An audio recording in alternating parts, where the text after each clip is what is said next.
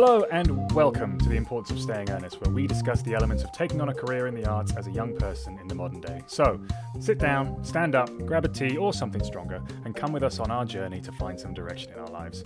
My name is Harry, and with me is my fellow co-host and good friend, Emily. Hello! In today's episode, we are talking about starting your own company, producing, being flexible with the times, and our radio play fault lines. So with us today is the Proxemics producer and my friend, Bria Cotton. Hi, Bria. Hello. How are we both? I'm good, thank you. How are you doing? Yeah, man. Doing all right. Happy to be here. Good. Do you want to just say a little bit about who you are, what you do, both in terms of Proxemics and in general life? And in general. Yeah, so first and foremost, as you mentioned, I'm a producer with you, Emily, with Proxemics. Been with you for the last few months now, which has been really exciting. But outside of that realm, I'm just working a general worker's life in insurance as a risk analysis, reading risk analysis reports and whatnot, and outside of the workspace, because, work can't be our entire lives. I'm just your standard reading fantasy nerd, kind of. Not the first. Not the first, No, not the last. No. You and Harry will have a lot to talk about there, I'm sure. So, Bria, we went to university together, which was where we met. Yeah. And I was on a drama and English course, but you were on a history course. Mm-hmm. So I was wondering if you'd be up for talking a little bit about how you got into the theatre stuff and how we met and how all this came about, really. All this came about indeed. Yeah. So I did a politics and history degree at university, and we were in the same year together, which I think potentially made things a bit easier. Yeah. And I only came into it around about second year when the Shakespeare Society at our uni put on The Tempest. And Tempest was one of my favourite plays, and I thought I'd give it a go and audition for it. I didn't get in, but I got a call back, and that was enough of a push for me to think, I can probably, take a swing at this for a couple more tries. Yeah, then got more involved on that end of it. I had a couple of friends who were already in drama soc and musical theatre society, so I had a tangent relationship with the societies. But it didn't come to pass until I was fortunate enough to be cast in the Henriette, the Shakespeare Society's production they're taking up to Edinburgh Fringe. And yeah, that's how I met you. That's how I met a bunch of other people that I'm still really lucky to consider my friends and put me on this pathway, essentially. And yeah, that was essentially 6 very intense weeks of nothing but rehearsing, oftentimes nothing but drinking, and also just really taking full advantage of Edinburgh Fringe Fest and all the madness contained therein. I feel like it was quite a good experience for us because a lot of sort of university and school productions, the structure is a really long rehearsal process because you're just rehearsing at the weekends, the odd evening kind of thing.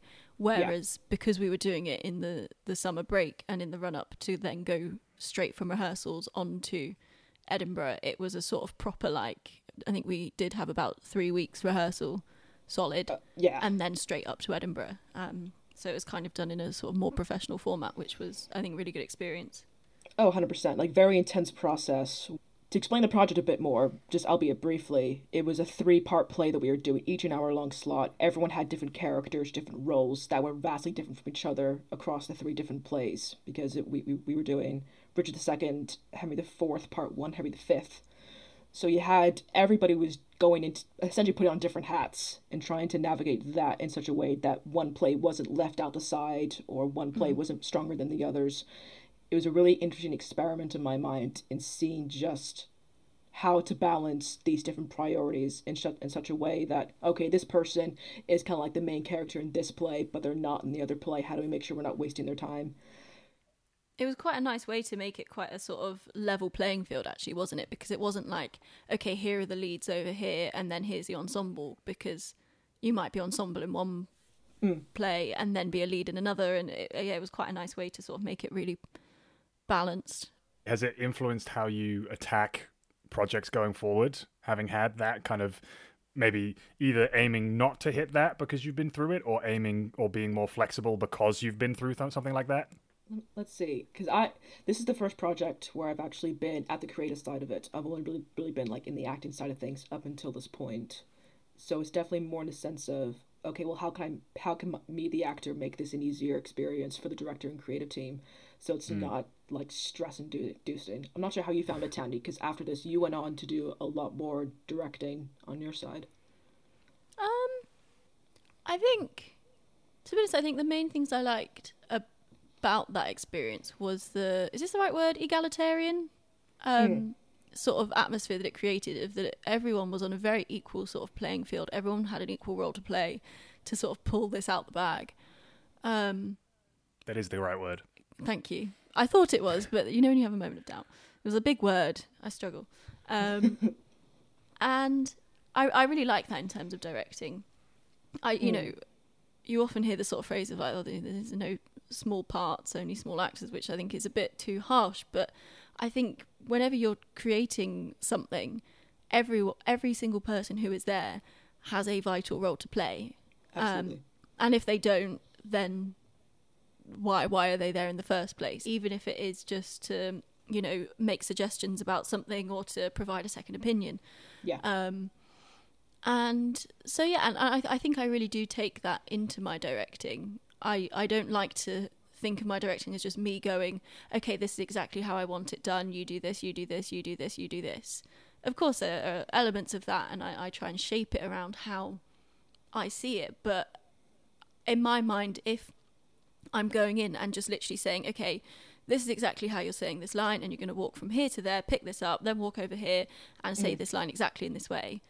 Well, I might as well just do a one-man show, because why have I got all these other creative, brilliant people in the room? And I like that flexibility. I like that sense of play and bouncing ideas off one another, and then sort of using my role as a director to basically funnel all of those ideas into one overall cohesive sort of vision, for want of a better word. And yeah, for me, that's how I like to work and operate. And I guess experiences like that have sort of fed into that idea. So what made you jump to producing then, Bria? If you said that if Fault Lines is your first kind of full creative role, what made you go, you know what, I'm going to try producing because I imagine you've approached it in a manner that's not just, I'm just doing this job and produces the name on it of it. You've come at it from this is my role and how I'm going to attack it. What made you think, yep, this is a direction I'd like to go, as opposed to co-direction or a more niche creative role? Ooh, yeah. Okay. So I've always thought of myself less as the creative type and more as organizational type. So in terms of producing or like organizing and trying to be more on like the other side of things, before lockdown hit and during like the second semester of uni, I was a producer for like the Medics Review, which is kind of like a comedy sketch show that medics do, which I was producing, which is a whole side story that we shan't get into, but and that essentially involved like either writing sketches or like helping people create sketches, collating it all together into one performance, organizing rehearsal time, spaces, props, what have you. Basically being like the driving force behind this thing, in that you have this entire group of people who all want to make each other laugh. We're all good mates, and you want to try and push them into a way that's like, okay, but let's create something good here. So that was a really interesting challenge until like COVID made sure did us in with that one. But in coming into Fault Lines, I was really excited to be offered this opportunity by Tandy, in that I wanted to see, well, what else can be offered in the creative team space as a producer, besides just I just punch the numbers or like sent emails out to people. Like, how do you get involved creatively in that sense? Because I feel like producers are often relegated to just being like the admin desk jockeys rather than actual creative input. From my perspective, I remember, because I'd known since I left uni that I wanted to start my own company. And I also knew that it was the sort of venture that, while I was prepared to do it on my own, I would prefer to do it with people. You know, one of the reasons I work in theatre is because I like working as part of a team and with people. And from working with you before, Bria, and like knowing you as a friend, like, I just think you're brilliant. And I remember just one day thinking, like, who would I really like to do all of this with? And I was just like, Bria would be perfect. like, not only are you like creative and conscientious with both your approach to other people and to your work, but like you're also like you're committed and you're a hard worker. I also knew that you were the sort of person who, if you're unsure of something, you would do the research and find out what needed to happen and absolutely do it. And like I also didn't necessarily say, oh, Bria, come and produce Fault Lines.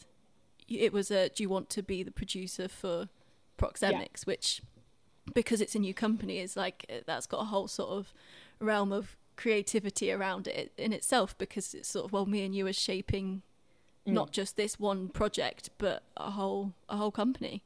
Yeah, like there's a lot of flexibility awarded in that. Like I wouldn't have imagined, I think it was late August, you approached me with joining as producer. I thought, oh yeah, we're gonna do a radio play and then a stage play. I thought it was more just like, let's try and figure this out together, what we want this to be and how we're going to navigate like this very, very uncertain timeline that we're in. So that's what I really enjoyed being a producer, is having that creative freedom to take it to where I want to go. Like, what do I want to highlight? What do I want to bring into the world, essentially? And being able to work on Fault Lines and the future projects we have lining up, it's a very privileged position to find myself in, that I'm very grateful for. We sort of mentioned that when we started this, we didn't know we were doing a radio play and then a play, and it was also in COVID times, and we really didn't know what was going on. I wonder if you'd be happy to chat a little bit about sort of the process we went through of finding that initial starting material for us to go off that became Fault Lines and the other things we've got lined up. Yes, of course. So it was around August that we kind of came together in this holy union of ours.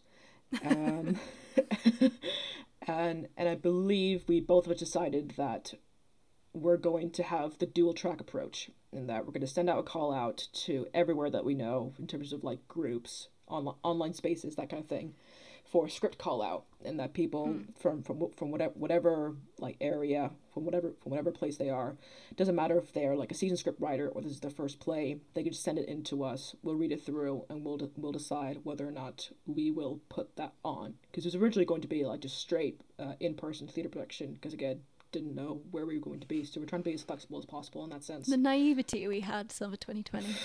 Oh man, times have changed. Tell me about it.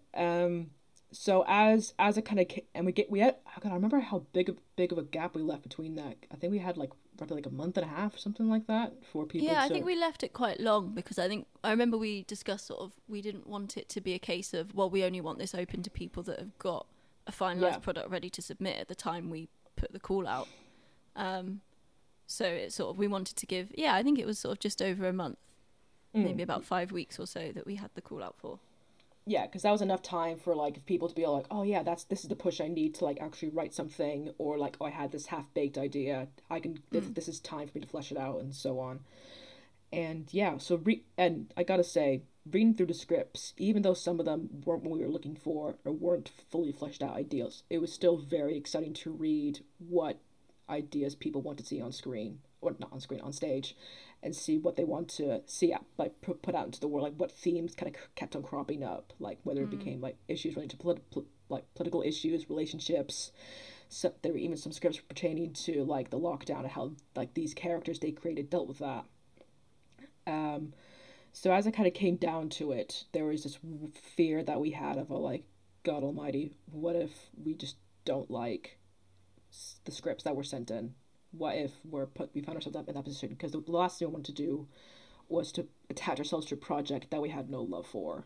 So I remember us looking into different scripts that wouldn't be too expensive to put on, because new company, no money.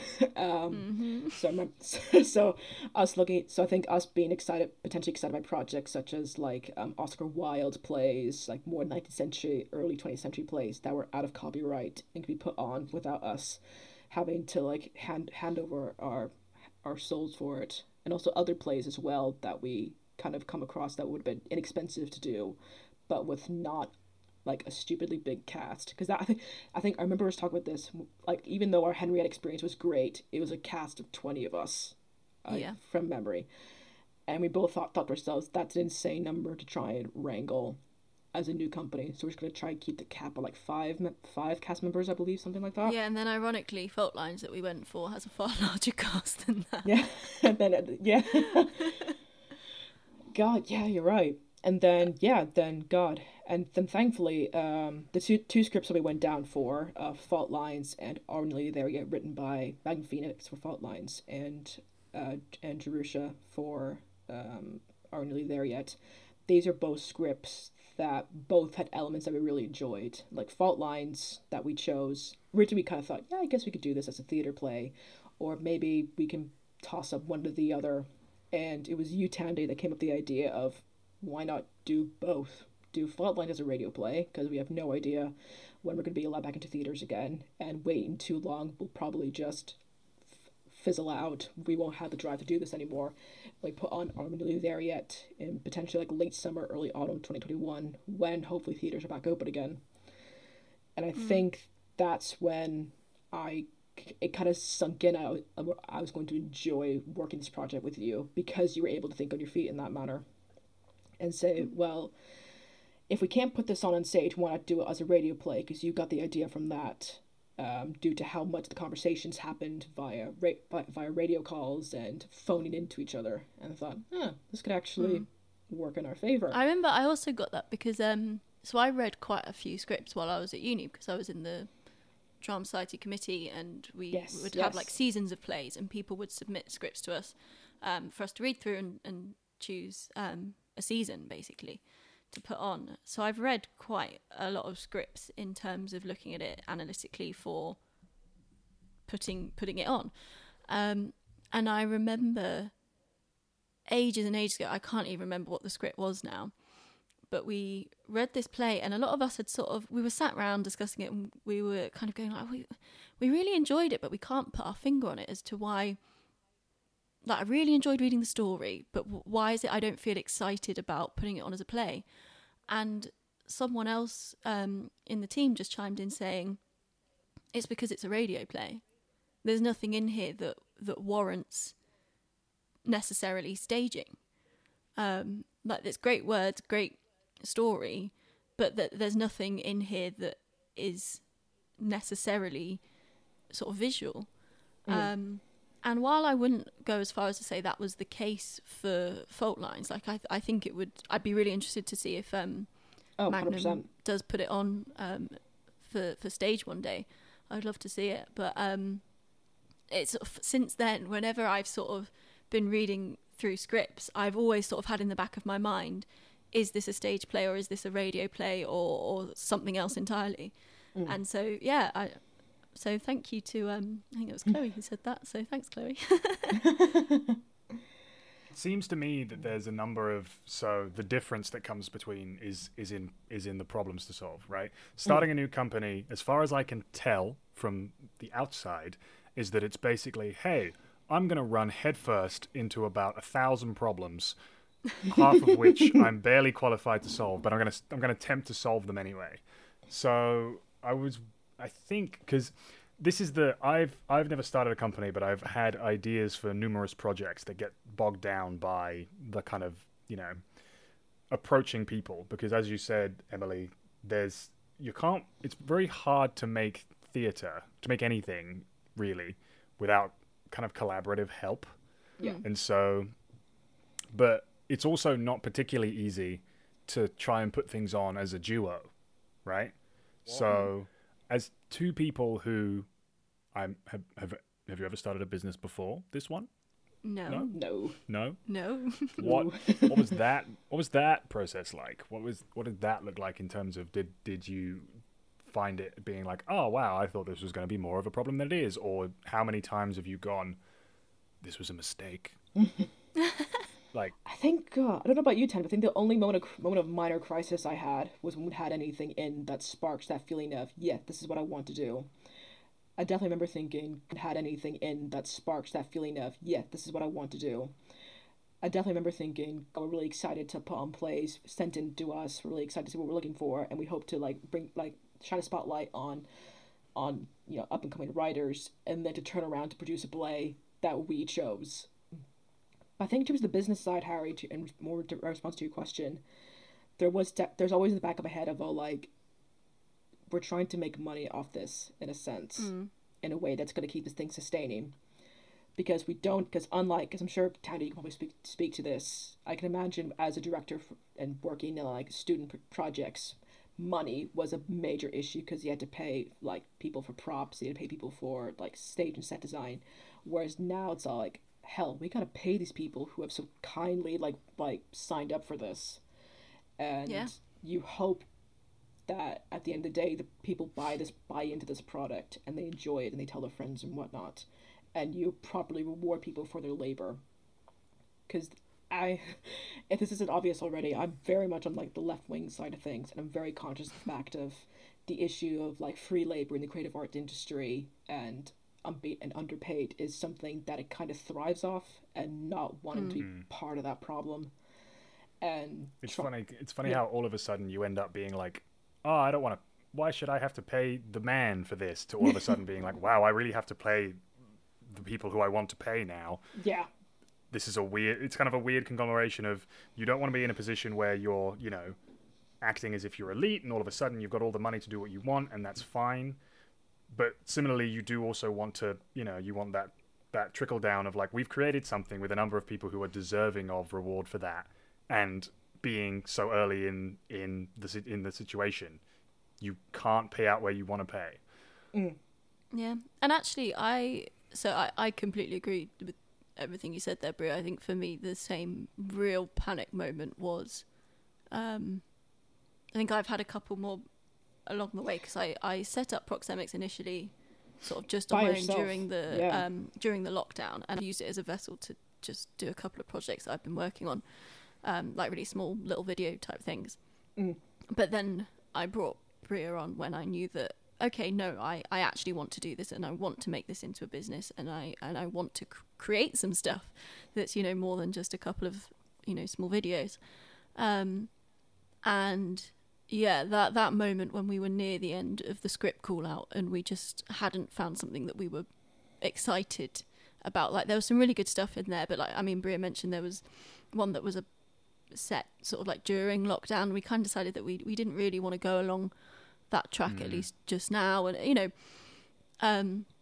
and we really wanted to do some new writing. We're like, that we're a new company, we want to do new exciting things. Like, there's plenty of merit to putting on like an Oscar Wilde play or whatever, but that wasn't what we set out to do, and that wasn't what we wanted to do. And we would have done it if it was in aid of sort of showing, oh look, we can pull this out the bag and we can make something that's good, to hopefully get enough trust and build up the brand a bit more in order to perhaps get those scripts in for next time.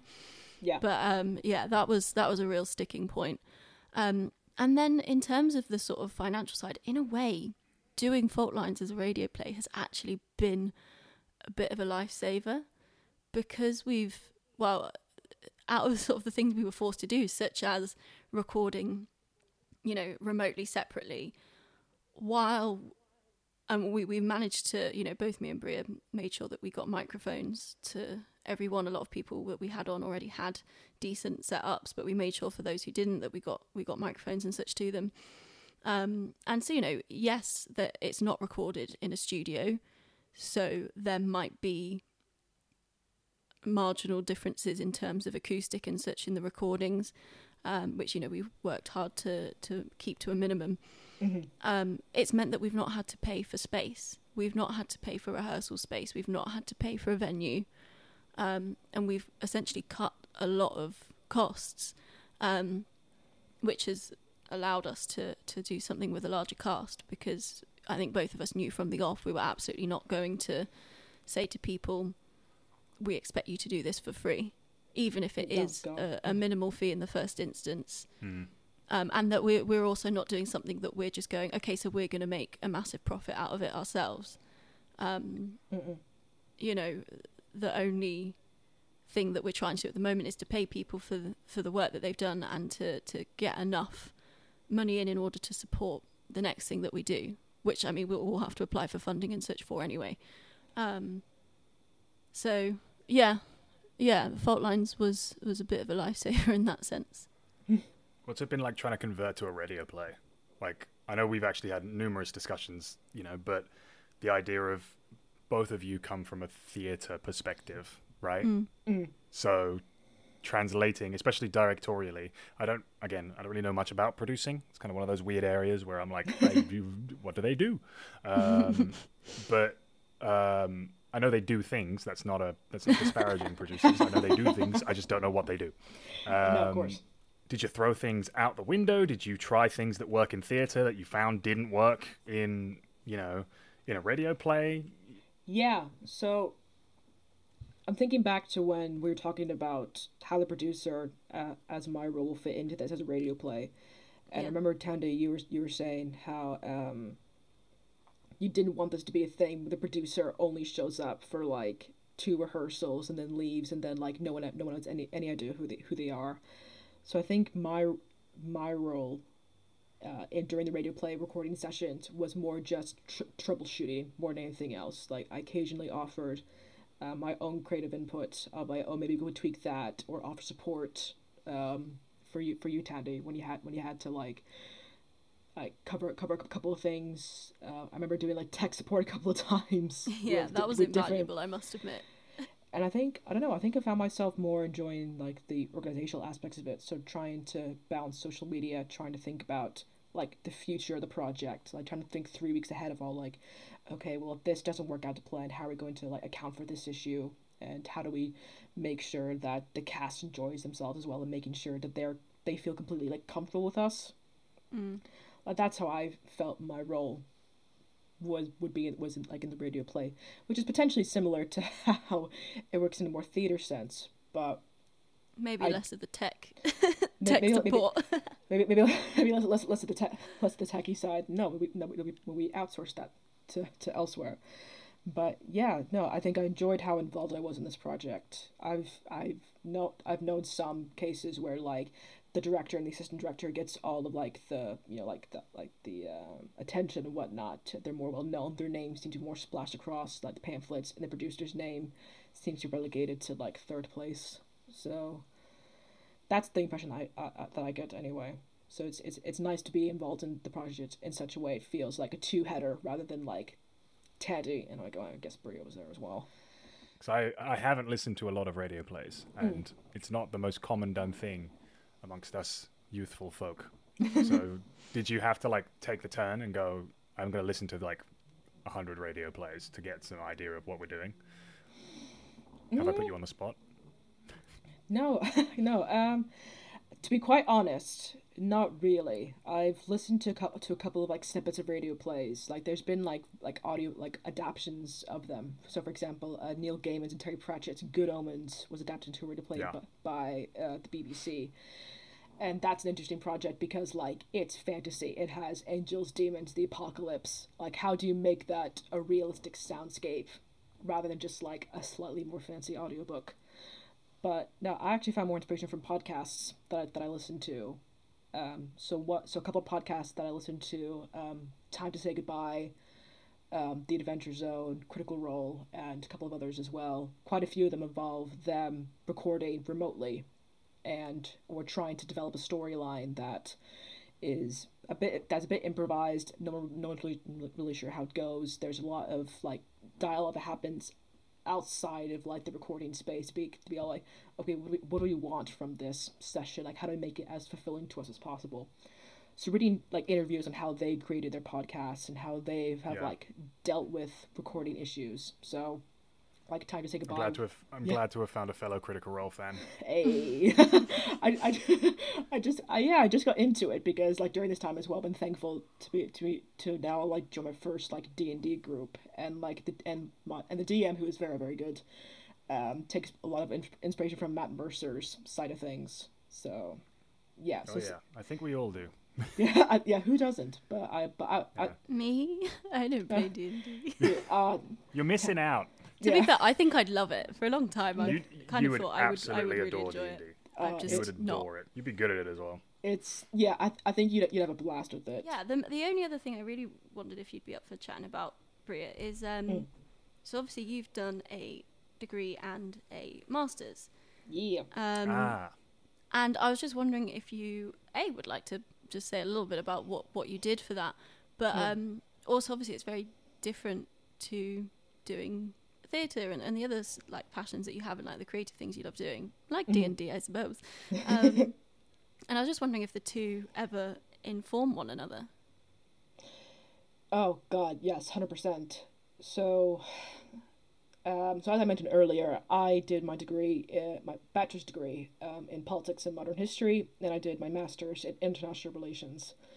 And one of the more interesting aspects of that degree that I had like the privilege to study under is that there's a growing interest in cultural history and cultural artifacts and how they play into history, politics, how they constitute each other in international relations. A large part of that is, like obviously films and television, how they play into each other, how they constitute and make sense of historical past, presents, and futures.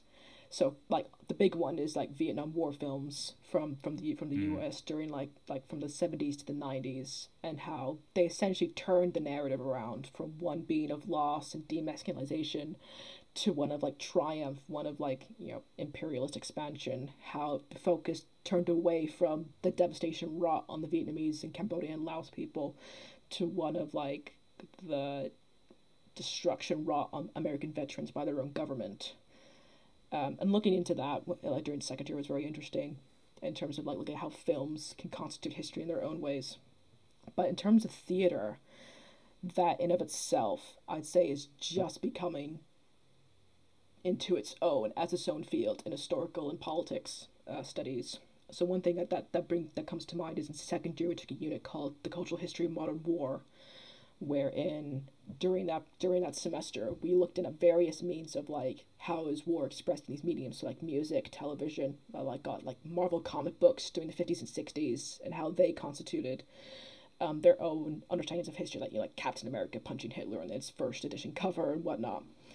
And I remember one in terms of theater, how German prisoners of wars in World War One, I believe in the Allied camps, a popular pastime was essentially drag performances. So within that, within like these dire conditions, you have this growing theater space of how they try to entertain themselves, and there's also like stories of how British soldiers like put on pantos during their own like in the trenches during this period as well.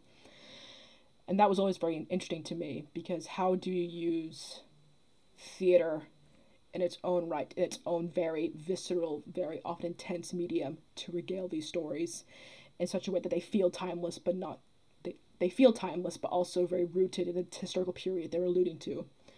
So a more concrete example is for my master's, I took a course called Critical Military Studies. And that's a fascinating course because it looks into the role of the military in everyday life. So from how egg cartons were advertising like historic military propaganda posters to try and like encourage people to donate to various charities that support the veterans, to looking at how like why is it that at various Super Bowl games in the States you have like B-2 bombers fly over the stadium as a means of like getting the fans like up and ready for the big game. And one of the projects we had to do for that was choose an artifact or something that involved the military. So that could be a museum piece, that could be a piece of military technology, or even something as simple as like a pair of like camouflage trousers they can buy at H&M, and then write like 1,000 words as to why that piece is important for studying military history. And I chose Shakespeare's Henry V. And which was so and that was a lot of fun to do. The internet's engaged there. Yes. And that was a joy to do, because looking at how Henry V has shifted and shape-shifted in different ways in history. So for example, how it was a very popular film adaptation during World War II. Oh God, who's it directed by? I want to say Orson Welles, but that's probably someone entirely different, Laurence Olivier's Henry V's film adaptation, where the opening section openly like stated like this is dedicated to air brigades and foot soldiers who are about to engage on the invasion of about to engage in the invasion of Normandy, you then immediately brought it forward to what was then the present into making it, this is an uplifting war movie about a bunch of soldiers trying to commit the impossible. Like, you can't, like, when you think of Henry V, you think of the very speeches he writes about and talks about to his soldiers before they go out and engage in their wars with France, and how they're very rousing, very inspirational speeches. But you then contrast that to I believe the Royal Shakespeare Company's production in 2003, which is when Britain entered the Iraq War with the United States. And what they did with that one was that they kind of based Henry V, and while they went toward France, all based around the Doughty dossier. So, trying to be all like, well, they entered this war for completely the wrong reasons. They were lied to by the government. Henry V's various, like, Harfleur and other speeches as well would normally in other meetings to be met with, like, rigor and cheering and shouting and, like, triumphant music. They are instead met with, like, the various, like, company men just going, oh, God, no, not this again. Like, why are we here? Very dismissive. That's really cool.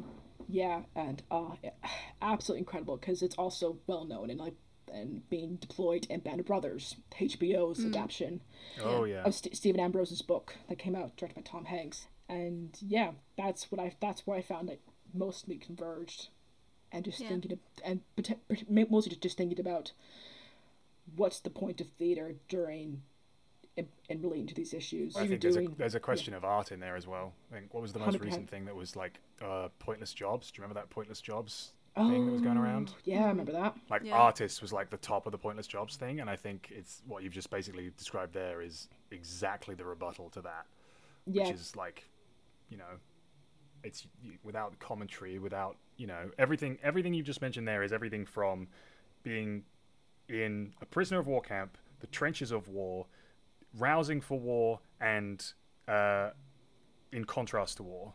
In contrast to? Is that the right phrase? You know what I mean? Or like in objection to. And it's like, remove that. Like, you kind of... What do you lose from removing that? It's like, wow, we'd live in a hellhole of a world if we had to remove that. Like, I see art and theater and all those various like incarnations as a way of making sense of the world to ourselves. And which is what it's conversations that are difficult to have. Exactly. Well, I mean, and that's how theatre started. You know, as far as our records go, like if you go back to ancient Greece and like the Festival of Dionysus and all that sort of stuff, and it's a festival to inform people, particularly when people were illiterate. That's how you can convey messages and try and explain how things happened and explain a morality that wanted to be expressed by governments and people in positions of power. Oh, 100%. You know, like conglomerates and businesses as like product pushers. Yeah. So, yeah, it's a very rewarding experience when you go into it. But also, to circle back to your point, Harry, about pointless jobs, like one of the most interesting things as someone who majored in history is to see and hear how many people thought it's a pointless degree. And because, to bring up the hellscape that is UOM Love, which is like our university's meme chat, I swear to God, the two most reviled degrees on that hellscape from, you know, like STEM and business people were like history and drama degrees, because they just couldn't wrap their heads around the idea of doing a degree that doesn't immediately lend itself to profit. Like, obviously, you can turn it into like, oh, I'm going to start my own theater company, or I'm going to produce something. And the funny thing is you turn to them and say, okay, don't watch a movie ever again. Exactly. Yeah. And like with history degrees and seeing just how like no one seems to know about like imperial history in that sense. No one seems to care about it, in the more mainstream sense. And so bringing history and art together is a very, very important conjunction, because it brings history and art to the people. So like you just need to look at how popular like Horrible Histories is for like TV, how popular Six the musical is as well, and like showing Tudor history in a different light, and renewing that interest. It's a way to make history not feel so removed, I think. Exactly. You know, if you can physically see these sort of figures in front of you, of course you're aware that it's an actor in a costume and everything, but if you're seeing this sort of flesh and blood in front of you, telling you these things that happen and these stories and such, it feels far more real than for a lot of people than just reading it in a history book, and less alienating. Exactly, yeah. Like, history doesn't solely exist in the past, like, or like in a stagnant like book that you read. History exists in the people that make up for it and live with it. And theater 100%. is one of the best spaces to show that. Like, for example, like, various museums are now very intrigued to bring performance art into their own spaces to try and say, well, how do we use this space that we have, rather than just showing, oh, these are just some very nice objects we have from 100 years ago, to like, well, these aren't just objects that are very nice and pretty. They were used and held by people. They were admired by the people of the past. So how do we use... It's the human side yeah. of it. Exactly, yeah. And I think being able to put yourself in that space, right? The phenomenology of, wow, like what we're experiencing here, right? Looking through my own eyes and doing all this kind of stuff. That was done 100 years ago, right? Henry VIII was a bloke who existed. He moved. He existed in and of himself. And it's kind of like that gap is really hard to bridge, really hard. And I think I couldn't agree with you more in that art and theatre and performance, all that kind of stuff is at least a stepping stone on bridging that gap until, I don't know, time machines, I guess. Yeah. Because there's Go so on then, many... STEM guys, that's where you can come in.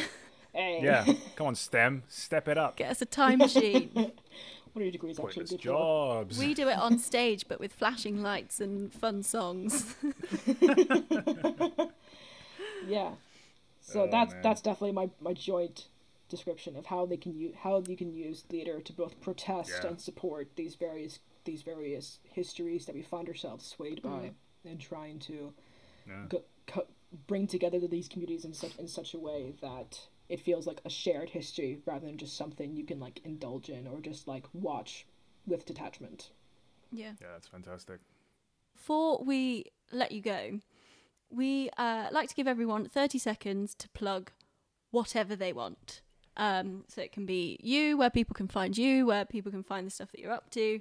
I'm going to set a 30-second timer. Very nice. Are you ready? Yes. Okay, go.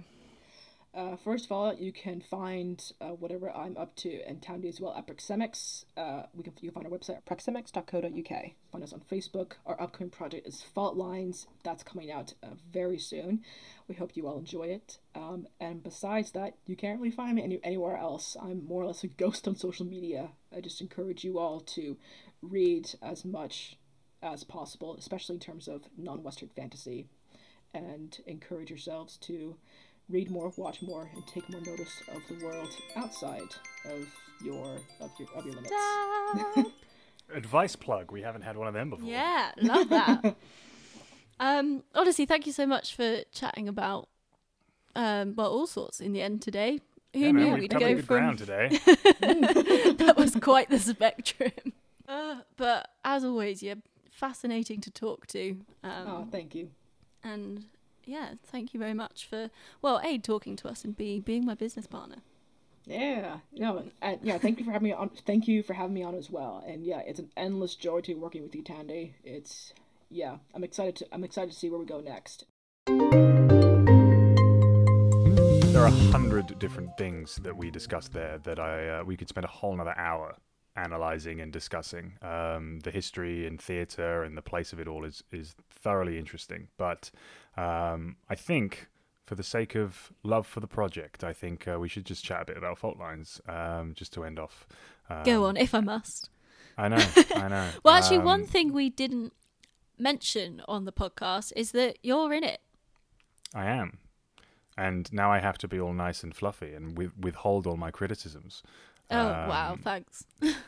No, Fault Lines, from a perspective of someone who was directed in it, and having asked a bunch of questions, obviously, to the both of you about what it was like to make it, it's honestly just the fact that it's out there and doing a project. I remember the first meeting we had, like the first rehearsal, quote unquote, thing that we did, and every other was like, "Oh, how's everyone feeling?" It's like, I'm really, really glad just to be doing something. And I think honestly, it was really strange because it was quite a long process, really. I mean, I think we selected to do the play and had our first meeting with Magnum in maybe Hell of a name, by the way. November 2020, maybe even October. And it's now coming out on the 23rd of April 2021. Yeah, it's projects, and we've been working on it pretty much solidly in that time. I mean, to be fair, from first recording session through to now it being released in a couple of weeks or next week, it's a really impressive turnaround time in terms of actual, if you ignore pre-production, like through from production to post-production, it's, I haven't I'm exhausted. Heard it, but it's an impressive amount of work, and I think there's something to be said in, we've made discussions across, various episodes of this podcast, currently released and not, about getting out there and doing things, and how, especially right now, not so much right this second because things seem to be lifting, but we'll see, how hard it has been to do things, and having to solve that problem has been, and you've solved it at least somewhat. You've made something in the pandemic, right? Which is, and I am. So obviously you've not heard it yet. In fact, no, I have as not. We're recording this, it's not completely done. It's going to be a long couple of weeks, in a good way. But from, obviously a lot of it is now completed, and I'm genuinely really proud of what we've created, especially when you consider, like, just full stop, I'm proud of how it's sounding. Yeah. And then when you factor in that most of us don't really have experience in doing work in this way, even those people involved in the project that have done more things of an audio medium before, they've always been able to be in the same room as other people, never mind having to do everything like over Zoom, Discord or whatever. So yeah, when you factor in that as well, I mean, I'm so proud of what we've managed to do, and of everyone involved, really. And it's such a lovely group of people, and I really hope that soon we can all meet up and grab a drink in a beer garden somewhere. The fact that you kept technical difficulties to as minimum as you did, genuinely quite impressive. Thanks. Because imagine, right? You've offered, how big was the cast? We mentioned there was 8. A big cast. It's 8 people. It's like 8 problems you got to solve right there. Like 8 people who's like, you need to record this, and it needs to have as fewer issues as possible. And that's over a period of like a couple of months. So the fact that you have an end product that only, I think, how many times did you do any re-records, reshoots? No. Well, so each recording session we would record the scene at least twice, if not 3 times, and then we'd do pickups. So as we were recording, I would have the script in front of me, and I would literally star lines if I wasn't happy with them on each pass we did. And then if on like the second or third pass, one of the lines I'd starred in the first instance, if I was then happy with it, I'd sort of tick that off. And then at the end of all the passes, if there were any lines that still had stars next to them, or I would also open it up to the actors as well, like, oh, is there anything you felt you wanted to have another stab at? We would then do pickups of just that line or lines.